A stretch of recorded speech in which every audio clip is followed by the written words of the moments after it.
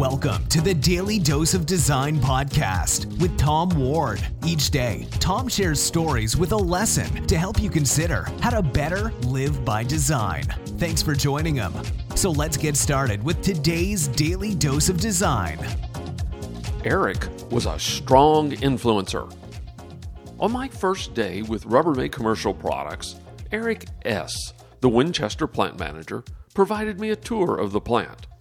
As we walked through the plant, there was a lot of interesting technology with large molding machines and robots transporting the parts from the molds to the conveyors. But the most impressive part of the tour was watching Eric as he interacted with the employees throughout the plant. His interactions with the employees in his plant were all very positive. I could tell he had a lot of influence on them, not because he was the boss, but created by the way he demonstrated care and respect for all of the employees. A while later in my new role, as I worked more with Eric, I noticed something else about his relationships. His influence extended beyond manufacturing and the other managers in operations. The same expression of care and respect for managers outside of his function had allowed him to have an influence on decisions the other managers might make on his plant. Later still, I learned how Eric had come to join Rubbermaid Commercial Products. At a different company, Eric had worked for the Senior Vice President of Manufacturing and Operations.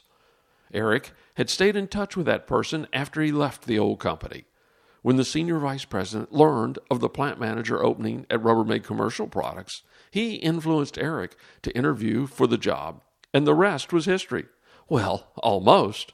When the Senior Vice President left Newell Rubbermaid, he quickly recognized the need for a strong Vice President of Manufacturing to lead improvement and productivity in the plants. Guess whom he called? You're right. He influenced Eric to join him again at the new company. I was reminded of Eric and all of his influence and influencers by reading a short article by John Maxwell. In the article, John wrote, "As you look at people around you, consider the following. Who influences them?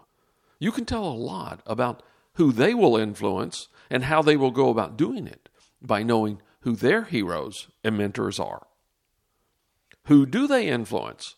You'll be able to judge their current level of leadership effectiveness by who they influence. Is their influence increasing or decreasing?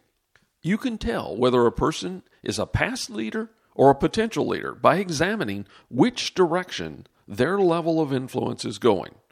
Clearly, Eric's influence continued to increase when he worked at Rubbermaid Commercial Products and as his career continued to grow and prosper.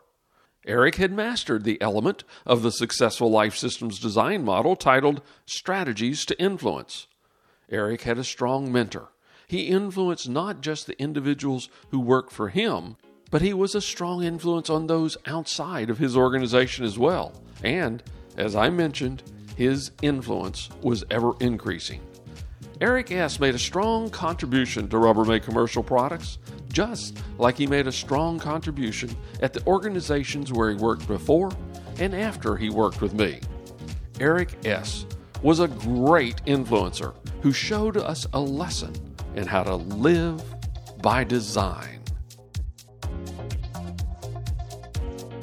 Tom Ward is the author of The Power of Living by Design. If you'd like more information about living by design, just visit Tom's website, www.poweroflivingbydesign.com. Join Tom again tomorrow, but until then, enjoy your day today, living by design.